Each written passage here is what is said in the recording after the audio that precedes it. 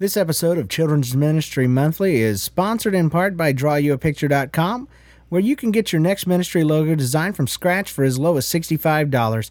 View that gallery at DrawYouAPicture.com, see what I've done for others, and see what I can do for you at DrawYouAPicture.com. Also brought to you today by High Voltage Kids Ministry Resources at www.highvoltage-kids.com.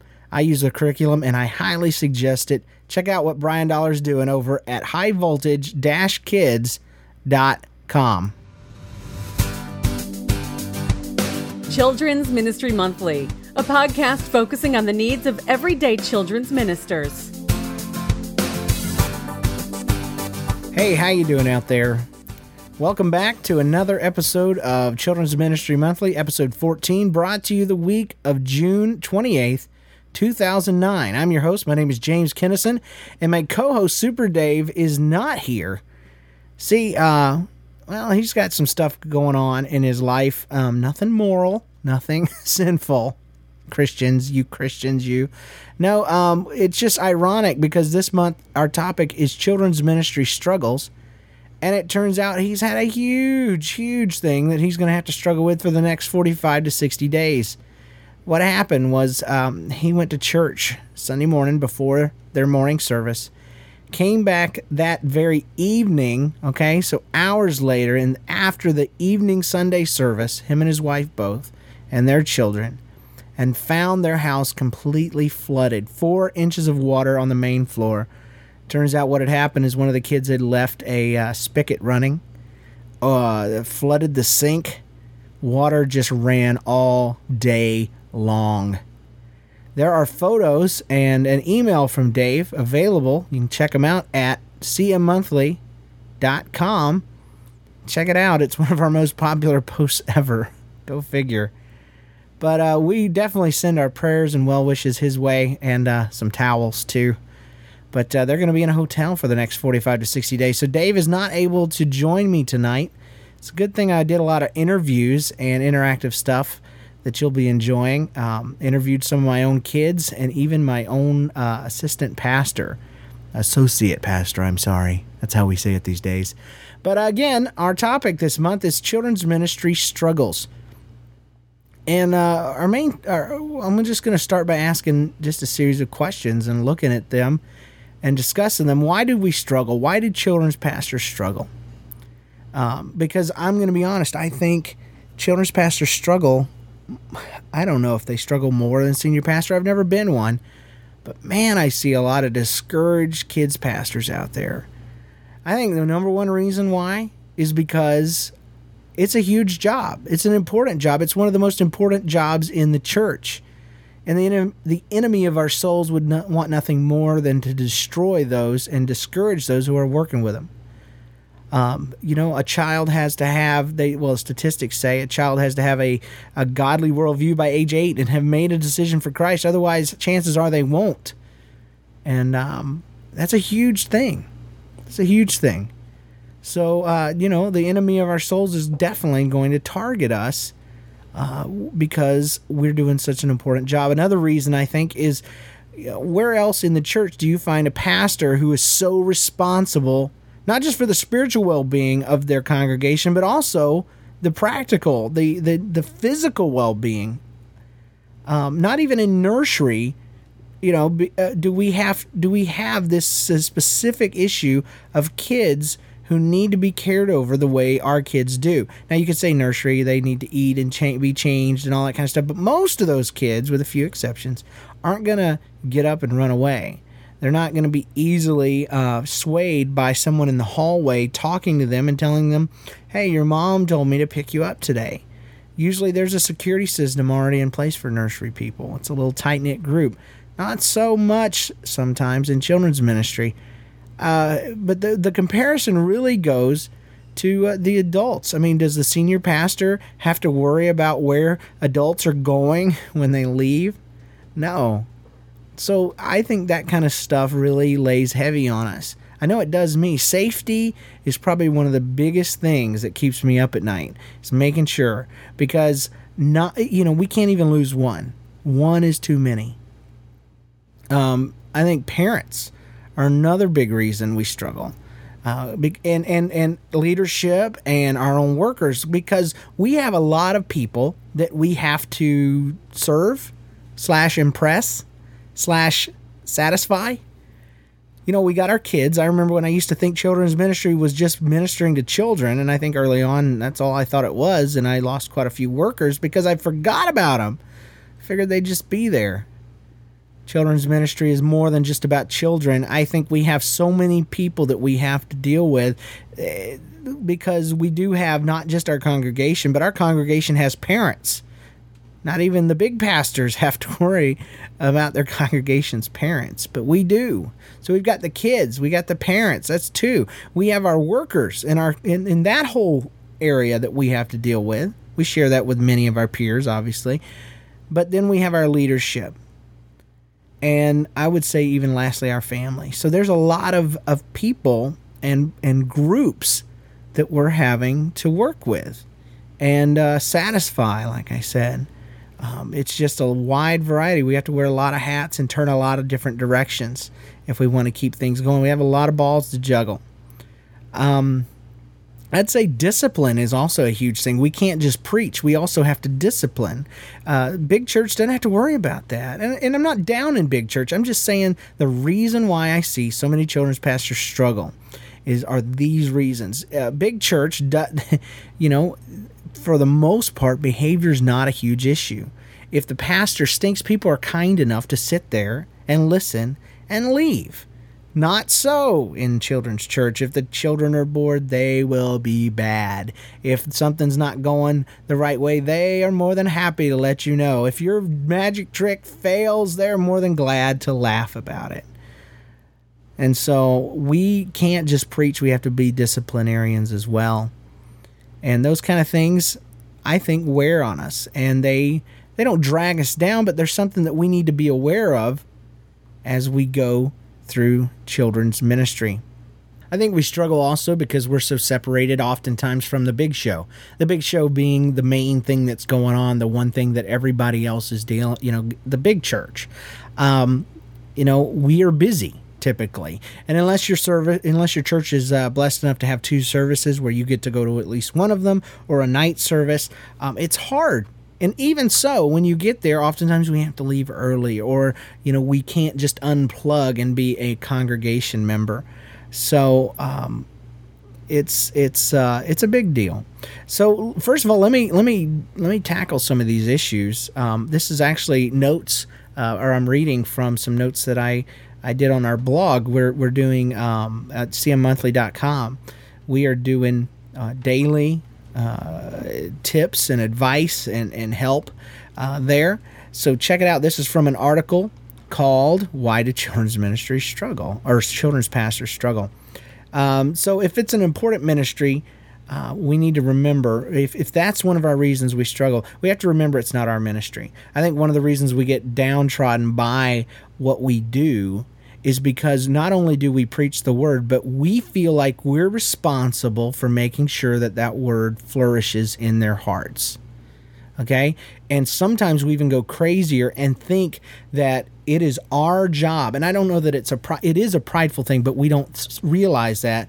But I see children's pastors constantly that have downplayed every other role in that children's life other than their own, spiritually, I mean. They think the parents are idiots. They think the other workers are just there to help herd children. They are the only ones that understand these kids, that see their spiritual potential, and they are the only ones that can minister to these kids. That's arrogant, and it's not just arrogant, it is dangerous. Our job is to be just another voice from God in their life. We're just another seed planter. We are not the main source. We're not meant to be. And I'm telling you, my theory is the reason why we've become that so many times is because we took that role. And parents have so much to do. They feel incompetent with spiritual matters anyway. They're more than happy to give it to us. So I don't know. As for me in my house, I'm not going to be the primary spiritual source. I'm just not. It's just a conviction that I have. And what happens, though, and the reason that's dangerous is that we are burning ourselves out thinking that after we plant that seed, it's our job to make it grow. And it's not. It's not. The Bible says the word does not, it does that on its own. It's living and active. Okay? We have a promise that just like water comes down and won't return to the sky until it's done its job, guys, the word of God will do the same. So cast that burden on who it belongs to, God himself. Keep doing what you're doing, but leave the results in his hands. It is not our word, okay? It's God's word. There you go. That was convicting for me, all right? The second thing is we had said that, what was it? We wear many hats and we do a lot of things. Oh, I didn't mention that earlier, but that was a great point. One of the reasons we get so burnt out, I think, and we get so burdened is we are not just pastors. We're not just speaking. We're the puppet team. Oftentimes we're leading worship. We don't just put a sermon together. We have to come up with games. We have to come up with songs. We have to do every single thing in our service typically. So what's the answer to that? How do we do that? Well, delegate anything that someone else can do. Now, I got that idea from Jim Weidman. And it made so much sense. I never did anything about it until one of my leaders came up to me and says, Pastor James' show was really good today. And he was joking, but he was serious, and that passive-aggressive mess. But for once, I listened to it, and he was right. It was everything. Pastor James was doing everything. And again, I thought I was doing them a favor because it was too much work to ask them to do anything. But that's pride. It wasn't humility. It wasn't the servant's heart. It was pride because God really got me and says, are you the only one that can handle a tough job? Ooh, see how pride got in there? So delegate. Delegate is hard. It's harder than doing it yourself. So if you really want a tough job, if you really want to abuse yourself, delegate. After a while, it does get easier and your ministry gets bigger than just you. Again, it's not your ministry, it's God's. But you just have to, you should do it. You should do it. They're not going to do it the way you want them to. They're not going to do it exactly how you would do it, but they're going to do it. And they may not do it exactly right. But I'm telling you, it's going to free you up to do other things. A lot of people have a hard time delegating. They have a hard time asking people to do stuff. And if we're not careful, we run a risk of becoming identified by our struggle. And ministry becomes more about us and how we're dealing with it than it is about how it's more about the ministry. Ministry is not drama. Ministry is ministering. And it's not about me. It's not a place for me to work out my issues. It's a place for me to have my issues worked out so I can help somebody else with theirs. If ministry, there's another issue we said we struggle with is security. If that's a big deal, secure your ministry. We're responsible for those little lives. And so we've got to be responsible with them. Okay, that means you got to do background checks on your volunteers if you're not. Okay, if you can't, everybody can. There's free options out there. There's stuff you can do. If you can't do anything, if you can't afford jack squat, if your church is just that way, they don't even see a vision for it, at least check these people online in the sex directory. Okay, and what's the other one? Oh, check references. Man, I have found more stuff off references than I ever would through any kind of official channels anyway. And fake it. Grab a form, mock it up, have people fill it out. Don't ever, if you can't afford it, this is only if you can't, fake them out and make them think that you're running a background check. At least. It's the equivalent of having that ADT sticker, in your front lawn, tricking the bad guys into thinking you have a security system. It'll keep half the bad guys away. So, again, I'm not condoning faking them out because you need to do real checks. But, dude, if you're in a trailer or something and you just straight up can't afford $15 a person or whatever it is nowadays, $9, at least do the background check. Check references. Do in-person interviews and fake them out with a fake sheet. But get policies in place that will protect kids against predators. Bathroom policies. We did a podcast on that a couple back. It may have been even the last one we did. But you need to think about relationship policies and all that kind of stuff. It'll provide a lot of peace when you know you're providing a safe place for your kids to interact with Jesus. All right? Episode 13, actually, Policy and Procedure was the one. It was the one right before this one. So check that out. Go back one in your iTunes and re-listen if you listened anyway. If we're also disciplinarians when we're preaching, I'd mentioned that earlier, then we need to establish and train a consistent discipline policy. Those of you that have been listening for a while know that discipline is my thing. It is not a bad word, but kids do better when they know what is expected of them and understand the consequences of not living up to those expectations, or the consequences of exceeding those expectations. You guys know I'm balanced on that. Our job is not to make a child be good, for the love of God. I've really been thinking about that a lot this month. Our job is not to make a child be good. It's to help them to become more like Jesus Christ. You will never change a kid's life. Listen to this. God gave me this. It sounds prideful, sorry. You will never change a kid's life by putting them in timeout. Never by correcting them. Never by telling their parents on them. Never, ever, ever. So as important as I think discipline is and all that kind of stuff, just to prove that it's not about making a kid be good, those statements are true. You are never going to change a kid's life by doing any of those things. It's only through God's word. So discipline itself is not making a kid be good. It is establishing that relationship based on trust and love, that proper relationship, so that they will open their heart to you and you can pour God's love in. You need policies, you need consistency, you need that so that you can discipline and disciple these kids. You need to train your people. It's not enough just for you to know. If you need more on that, check out Proper Discipline in Children's Ministry. It's an entire series. Also, episode 2 deals with discipline, but I do a 8-part series, and I need to do a 9th part for when none of that stuff works. But there's an 8-part Proper Discipline in Children's Ministry mini-cast series. I think the shortest one is like 9 minutes. The longest one's maybe 15. You could listen to them in a lunch hour probably. So check those out if you need to. If you have any questions, you can always holler at me, email me, cmmonthly@gmail.com. All right, how do we handle when we have to deal with so many different people, so many different faces, and I'd mentioned pastors that we have to impress and parents and all that. You can't please all the people at all the times. And I had mentioned earlier how you have to wear different hats and face different directions. I don't believe that either. I was just saying that's what it seems like we should do. What we should really do is just be us and be consistent and be godly. Seek ye first the kingdom of God, and all these things will be added unto you. If you are the same and you are consistent and you love children genuinely and you love those parents and you convince yourself that they are the spiritual leader in their house and you do need to back them up and you are serving them, and that's what God's called you to do. If you have your heart straight and your life straight and your attitude straight, you don't have to worry about who you're facing that particular moment. You don't have to be the goofy, stupid pastor for the kids and then the serious pastor for the adults. You can be you, and God will use that. And if there's a rough edge, he'll shave it off. If there's a silly edge, he'll shave it off.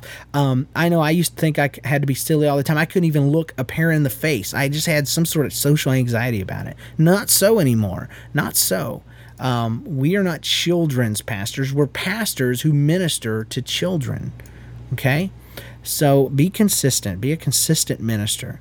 We don't get silly around the kids. We change and modify the method of delivery, but it's the same message, same personality. And I found that, you know what, in big church, if I ever get up there again, you know, there's times for object lessons and silly stuff and magic tricks and all. Actually, big kids love it, aka adults. The last one we had talked about, the missing out on the big show. Stay involved. Stay involved. If your church has 2 morning services, go for it. But if you don't, you're going to have to work very hard to stay connected. If you have to, cancel 1 service a month. It is that important for you to stay connected. Not just for your own spiritual well-being, but because if you're not in there and you're not hearing, I'm telling you, the one way you're going to hear more from your pastor than any meeting, any one-on-one conversation is from that pulpit. God speaks to them, and they put stuff out there. You can see the way their mind is working when they're up there. They will say things from that pulpit, and you will never hear them, and the rest of the church will be on the same page, but you won't be, and you will feel like an outsider. You will go to staff meeting, and they'll talk about the move of God and this, that, and the other, and they will forget you, and you will feel like an outsider. But if you're there once a month, if you're there once in a while, better yet, if you're there every week because of a second service, you'll be right there where everyone else is. If you can't let go once a month, if you can't get away, then pray in somebody that you can trust to hand over that service to. And don't be be afraid to give it to them. Don't be afraid to give it to them. Do it with them the first couple of months, but give somebody that service once a month. I have the benefit of having a BGMC service once a month. That's Boys and Girls Missionary Challenge. They recently changed the name. And I get a chance to go to service. Sometimes I don't get to go. I'll be honest. This Sunday, it looks like we're doing ratios in Junior Jam, and so my check-in system, I'm going to have to be there to deal with irate parents who can't check their kids in because we don't have enough workers. But most of the time, I make my way into second service, and I sit there and I just soak it in, and I become a member of that congregation. It is great. So I believe that we minister out of our overflow, and if you don't have any overflow, you're not going to be able to minister. It's going to pull from you. It's just like starving yourself, and eventually your body starts to eat its own muscle, okay? You don't want to be that person spiritually. You don't want to duplicate that in your kids' lives. You want to have something, because that's what discipling is duplicating your spiritual life in someone else. You need to have a spiritual life worth duplicating. Take care of yourself. Take care of yourself. Take care of yourself. All right. We also, I struggle with parents a lot. I'll be honest. I struggle a lot with parents. But before we jump into leadership, I'm going to hit, we struggle with leadership, we struggle with parents, we struggle with time management, we struggle with money and resources, and I'm talking about rooms and budgets and all that kind of stuff. I want to tap on those a little bit, but first I thought it'd be fun to take a tiny moment and find out what my kids think that I struggle with and my leaders struggle with in children's ministry. Hey, I want to ask you guys some questions, okay? Okay. What do you think is the hardest thing about being a person that works with children? They don't like pay attention and stuff. If they don't get rewarded or something like that. Like the grown-ups don't get rewarded all the time? I'm talking about the kids if they don't like. I ain't talking about kids. I'm talking about people that work with children. What do you think the hardest part is about working with children? The hardest part of working with children is that some of them is hard-headed like that. Some of the kids? Yeah, some of the kids, and then it's hard for the adults to work with the kids if they're not like paying attention and stuff. Are you one of those children that are hard-headed? No. Yes, you are. No, I'm not. Yes, you are. What about your twin? Yes, yeah. She is one. She's one of them. What would she say about you? I am not hard-headed. What about you, bud? What do you think the hardest thing is in children's ministry for children's pastors? The hardest thing for them to be quiet. You know what? For us or for the kids to be quiet? Everybody. So you want workers to shut up? Yes. All right. Hi, I just want to know, what do you think would be the hardest thing about working with kids if you were me? Making them sit down and be quiet and listen. Do you think that's all that children's pastors struggle with? No. What other things do you think they might have to deal with working with in the children's church? Putting them in timeout and and that's it. That's it? Me too. Do you think we ever have to deal with parents that maybe are hard to work with? Maybe. Maybe. Do you think we ever have to deal with zombies? No. Okay, good. They're not true. What do you think we struggle with? Kids. Twins? No, not twins. All right, I'm here with a bunch of old kids, fifth graders, a.k.a. people that ought to be pretty soon in sixth grade. And I'm just asking them the question, what do you think is the hardest thing about being a children's pastor or a children's worker? Keeping the children in their seats. What about you? What do you think? Keeping them to listen. Keeping them listen. Do you always listen? Maybe. You're not supposed to lie in church. I'm not lying. No. What about you? What do you think would be the hardest thing about working with kids? Keeping them seated. Really? Okay. Keeping them in their seats. So kids are just running around crazy all the time? Yeah. Well, y'all are, that's for sure. What? I know. People bringing food into church. Amen. Yeah, that is terrible. I will relate. Hallelujah. What do you think? Probably keeping them from not talking in church. Not talking. What about you? Keeping them in class. I'm being punched by some first graders, so I gotta go. I don't have a wife. You don't have a wife? No. Who are you married to then? Nobody. Just my girlfriend. Just how many girlfriends you got? 3. Help him, Lord. All right, I'm here with another young lady. What grade are you in? 4th. 4th grade. And I'm asking kids a question. The question is, what do you think is the hardest thing about working with children if you're a grown-up like me or Mr. Scott? What do you think would be the hardest thing about working in children's church? Learning about God. Learning about God? So teaching kids about God is the hardest thing? Why do you think that's so hard? Because, Kids don't be listening? yes. Yeah. Are you always listening? Yes. Always perfect? Yes. Always lying in church? No. Can you sing me a song? No. Okay, thank you so much for your help. You're welcome. All right.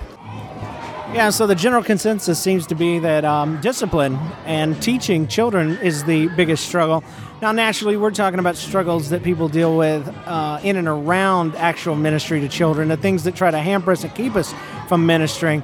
But isn't it a little bit insightful that after we break through all of those, either by ignoring them, just trying to get through them, or praying through them, then we do have the struggles of trying to get kids to sit down, sit up straight, and listen and pay attention, and then wonder, once we get that done, are we actually teaching them anything?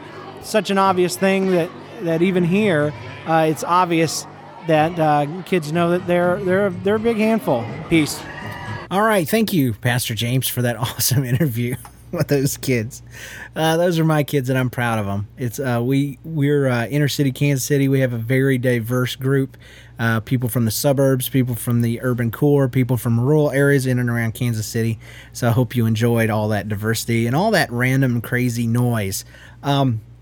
I know I mentioned earlier, I've had my struggles with parents, and I there's different reasons for that in my church. One of them is because people are different cultures, and I'm going to just be deadly honest. Not everybody in my church is, I think they're saved. Well, many of them are, but not all of them are completely healed from past wounds.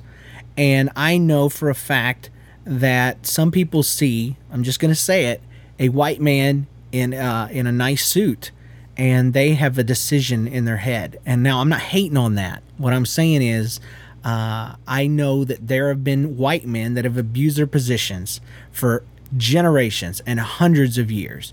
And I didn't used to understand that, because it was like, I haven't done anything to you. I do understand culture, though, because that's one thing most white folks don't understand is the concept of culture. And when you have a culture, when you have a heritage, when it's not just you and your family tree, when there is a people, you care about the things that your people have had to deal with.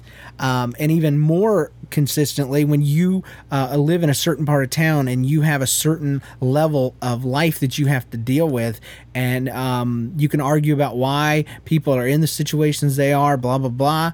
But if you've been looked down upon or yelled at or something like that by someone that looks a certain way or dresses a certain way, you are going to have a certain attitude toward that person. Let me flip the script on us. And one of the things I know I even struggle with is when I see someone dressed like a thug. Now, I'm talking about whether it's Asian, white, black, or otherwise.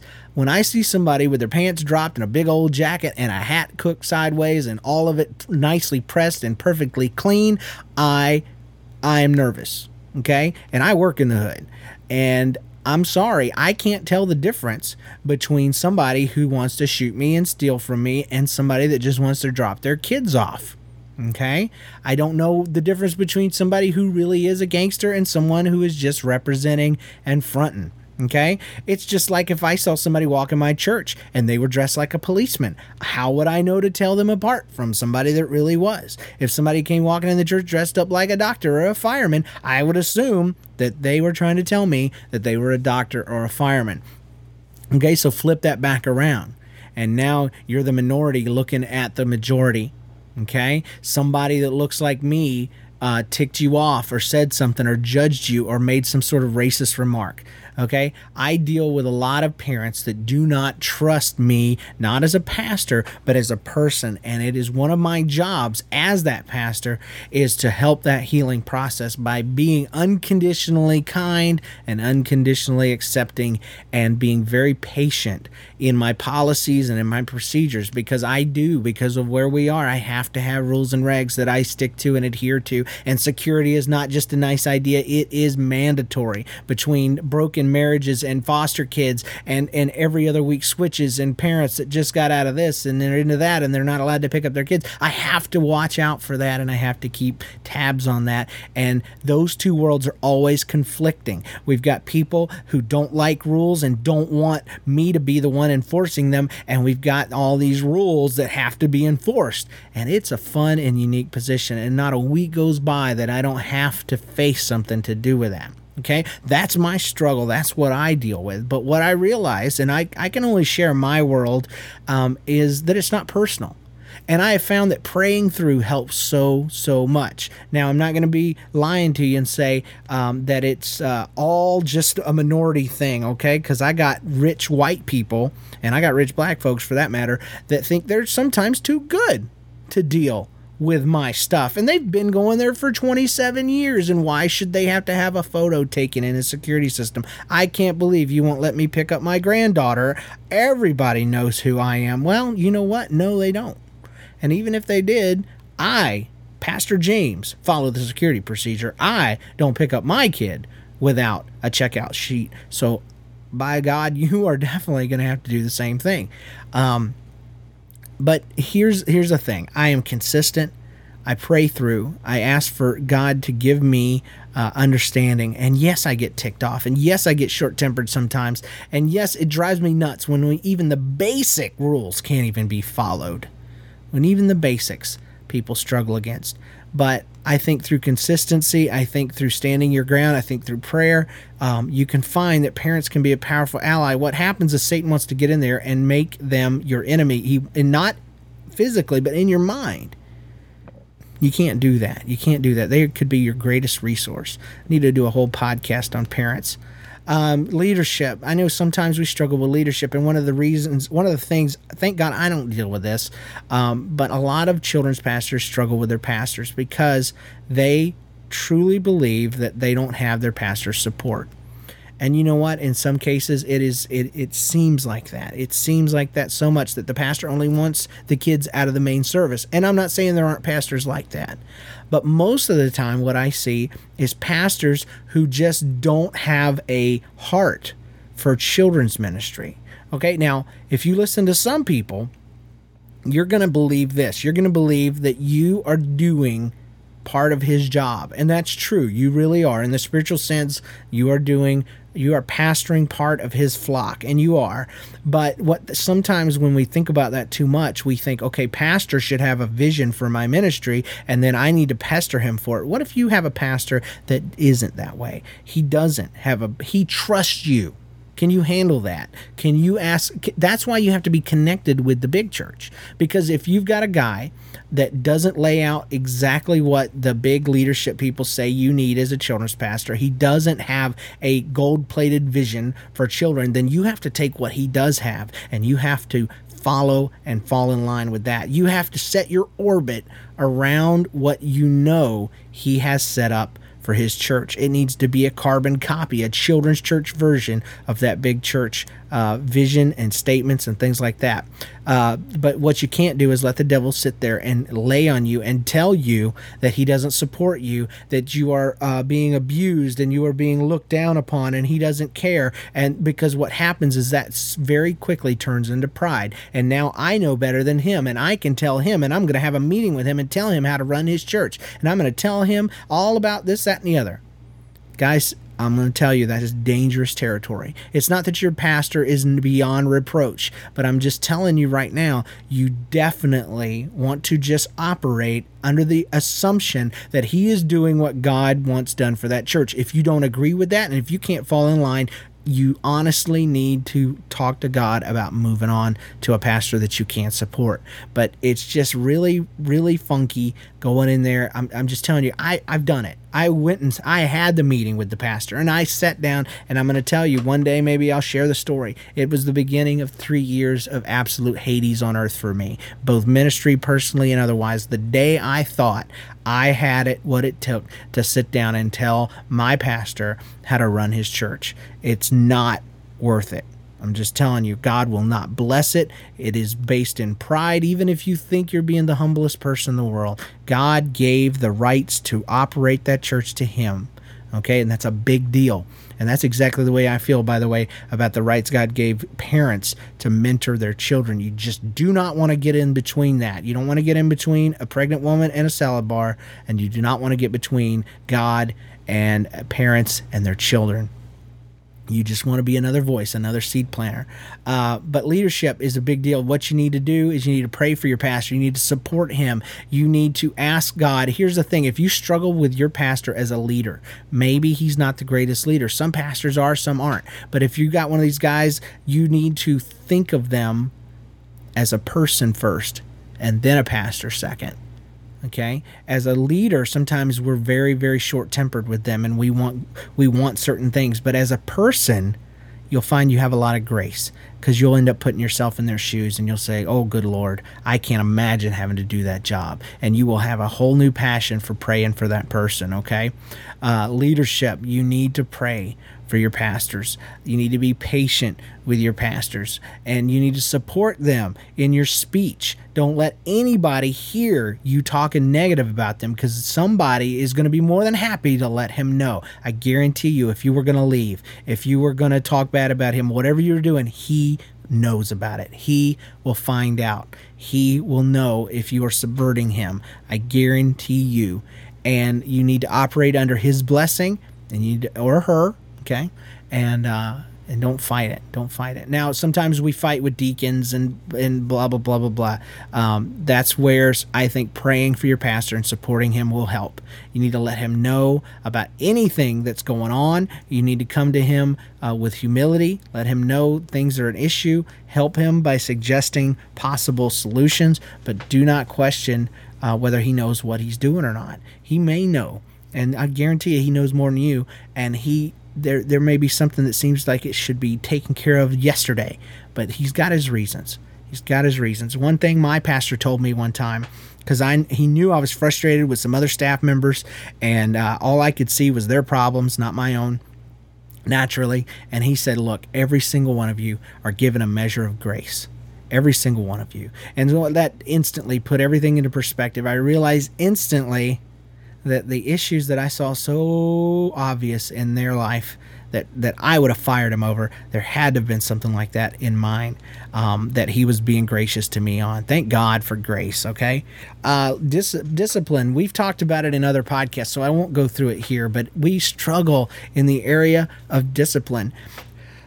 Check out the mini casts and go to episode 2 of the podcast. If you have any questions or anything, or if you need a one-on-one conversation, guys, I'm nobody, but I've pretty much got this one sewn up. If you have issues and you need help, I'm available.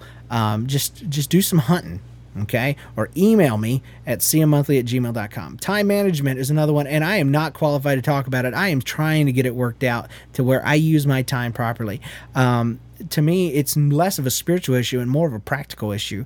It's about discipline, which I guess ultimately is spiritual, but the urgent always seems to outweigh the important. What that means is, you need to mow your lawn on the weekend, but then your son falls down and he breaks his leg. The urgent outweighs the important, so you have to take him to the emergency room and get his leg bandaged up, and you don't have time for the lawn. Well, if in ministry, that kind of stuff happens all the time. Make sure you're not putting off your sermon prep for stinking Saturday night, okay? Get that junk done by latest on Wednesday. Start looking at it Monday. Pray through it, and then you can have Thursday, Friday, Saturday to sit there and think about it, tweak it, perfect things, and at minimum, That's the first thing you ought to do is get your sermon prioritized, get that service prep prioritized. That will free you up to do other things. I found that with blogging. I sit down, first thing I do at the beginning of the week is go through and I make titles of all the stuff that I'm going to want to blog about that week. And once I've got those titles, I find the next day and the next day and the next day, it's easy to sit down and write about them because I've done all of that prep in advance. Money and resources and rooms and stuff like that. I really love sitting down this week with my associate pastor, Pastor Felbagunu. We talked a little bit about resources and room usage and things like that. I'll just say this so many times. Well, no, you know what? Let him say it for himself. Listen, this is awesome. All right, this is James Kennison with See Monthly, and I am sitting here with Felbagunu, the associate pastor of Sheffield Family Life Center in Kansas City, Missouri. And I just wanted to ask him, first of all, thanks for sitting down with me today. No problem. Appreciate that. And I just wanted to ask you, this month we're doing, the topic is children's ministry struggles. And we're talking about the things that children's pastors and ministers, paid and unpaid, struggle with in their ministry. And I just wanted to get a senior pastor or a associate pastor's input on that topic. What do you think that are the biggest challenges and struggles that face children's pastors these days? Well, I think probably this is not a struggle. It's somewhat of a struggle for you being in a large church like ours, because you have to accommodate your setting for different other functions that are happening within the church. But, I've been in smaller churches, and for the most part, I think children's ministries get put to the last totem pole of where they get to host their ministry. Mm-hmm. So everybody else gets their dibs, and then the children's guy has to work in a little cubby hole down in the basement somewhere, and he's got to put on this gigantuous show to minister to thousands of kids in a 20 by 20 square foot of a room with hardly any space to do what he needs to do. And so I think one of the biggest hindrances to children's ministry, I think, is just space, and space that is specifically designed to accommodate the needs of kids, space for their program, and just simple things that we've battled here at our own church, just in terms of bathroom space. Mm-hmm. Here you have bathrooms that are built and designed for adults, and you've got to have kids to use those things, and then, to reconvert those so that it's in mind for the children is a big problem. So I think a huge issue that really we don't talk about is planning space that is designed specifically for children and children's ministry. And I think in other major venues now, especially a lot of the large churches, they're rethinking that so that now there is a specific building designed for youth ministries and a specific building designed for children's ministries that makes ministry a lot easier. What do you think? What do you think the benefit of doing such a thing, focusing on children's ministry, is for the church as a whole? Well, I think if especially if you're reaching a younger sort of a younger crowd, the 20-somethings are going to always have kids, and if they don't, they're planning to have kids, and so nursery and children's ministry become vitally important when younger families are always going to have children,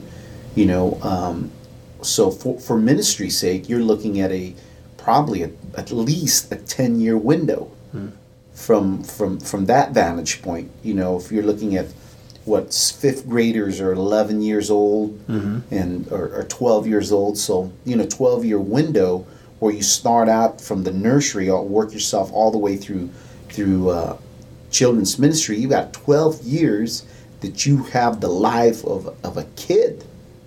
And so you're looking at that, and when you start thinking about that in those terms, you understand that's a huge chunk of ministry that for the most part, I don't think churches think through. Mm-hmm. When you think about, hey, that's a 12-year window that you have a captive audience, and at different points people come in at that. I mean, we're Right. looking at someone who's coming to church and they get they have a kid and get born, so they're in they're in nursery, then work all the way through. But children's ministry, and there's other people come in at different entry points. So I think that's a huge area. I mean, that's probably one thing that if you talk to a children's minister, they understand that's a problem. It's probably the easy question, the easy answer would be workers. To say, hey, yeah, we need more workers, we need more people to help out in ministry. But you can't, if you have 500 or 600 workers and you don't have enough room. It doesn't matter how many workers you have if you don't have the room to minister to the kids. A lot of our audience tends to be the folks exactly what you're describing, the folks in the basement church or in the back room, maybe understaffed and underprivileged, but with a fiery passion for what they do and a desire to serve their pastor and their minister. What advice would you give the people that are in these situations that that it's just a reality? There is not going to be a building program. There's never going to be enough room for what they need. What advice would you give to them that are just going to have to run the race and win and stand? I heard somebody say something, every time our people come in, we want them to have a wow experience. And that's what I would say to that person. Have your kids come in and say, wow. And you know what? For kids, that doesn't take much. No, seriously. I mean, when you think about it, I mean, for adults, that there's a huge deal for them to have a wow. But for a kid, it doesn't take much to wow a kid. You don't have to have fancy lights. You don't have to have a fancy PA. You don't have to have, a fancy auditorium. It's true. You just have to have the things that when the kid comes in, they say, man, this is great. This is a wow experience for me. And I'm going to tell my mom and dad, you better bring me back here next Sunday. So basically just doing the very best you can with what you have. I think so. I think it's too easy to get wrapped up and get critical and get frustrated and just get, mad and upset that you're not getting what you need. And you put all your efforts into that when, you know what, that's not really an issue for your kid. It's true. That's not an issue for that young person coming into your service. Wow. It's good. The issue is, hey, is this going to be good for me? Am I going to walk out of here talking about what I just experienced the last hour and a half? Am I going to go back to my parents and say, you better bring me back next Sunday? I'm not going to miss what Pastor James is going to do next week because he already primed me. This is what's going to happen next week, and I don't want to miss it. I think that's what every children's volunteer, every children's pastor, every worker that makes it their passion to minister to kids, just make that a wow experience for the kids, and so that they want to come back next Sunday. Well, thank you very much for your time, Pastor. Again, this is Fel Bagunu from Sheffield Family Life Center in Kansas City, Missouri, Senior Associate Pastor, and thank you for your time. Appreciate it. Thanks so much, James. Again, Fel, thank you so much. Isn't it nice to hear a pastor who gets it? That's not a children's pastor. It was. Did you get that one part? Man, that blessed me so much. And it was such a unique way to look at it. And that's why I like talking to people outside our circle. He says, it's so easy to get bitter about the finances and the budget and the things that we don't have, okay? But does the kid care? How does that affect the kid? How, that's not something he's going to go home and talk to his parents about. He's not going to be frustrated about any of that. It's about what did you bring to the table? And that is a whole unique way for me. It ministered to me so much about doing the best you can with what you have. I've dealt with this on another podcast, but I'm going to assume this is the first time you've heard it. I'm not going to tell you how to get more money and more budget. I've worked at churches where the copy machine had more of a budget than the entire children's ministry. I've worked with people that have to earn every dime, and raise every dime they use. I've worked with people that have been fully funded, and makes me want to strangle them, to be honest, because they've got everything provided for them. Here's some things that God has shown me. First of all, this is what God's called you to do. Whatever your situation is, it's what he called you to.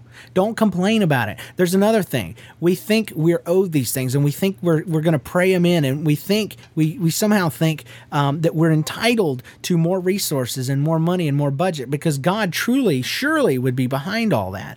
Well, here's the thing. I asked God about that. I was frustrated with that one time, and he didn't even answer me. You know how he is. He said this. This is what I called you to do. Can you handle it?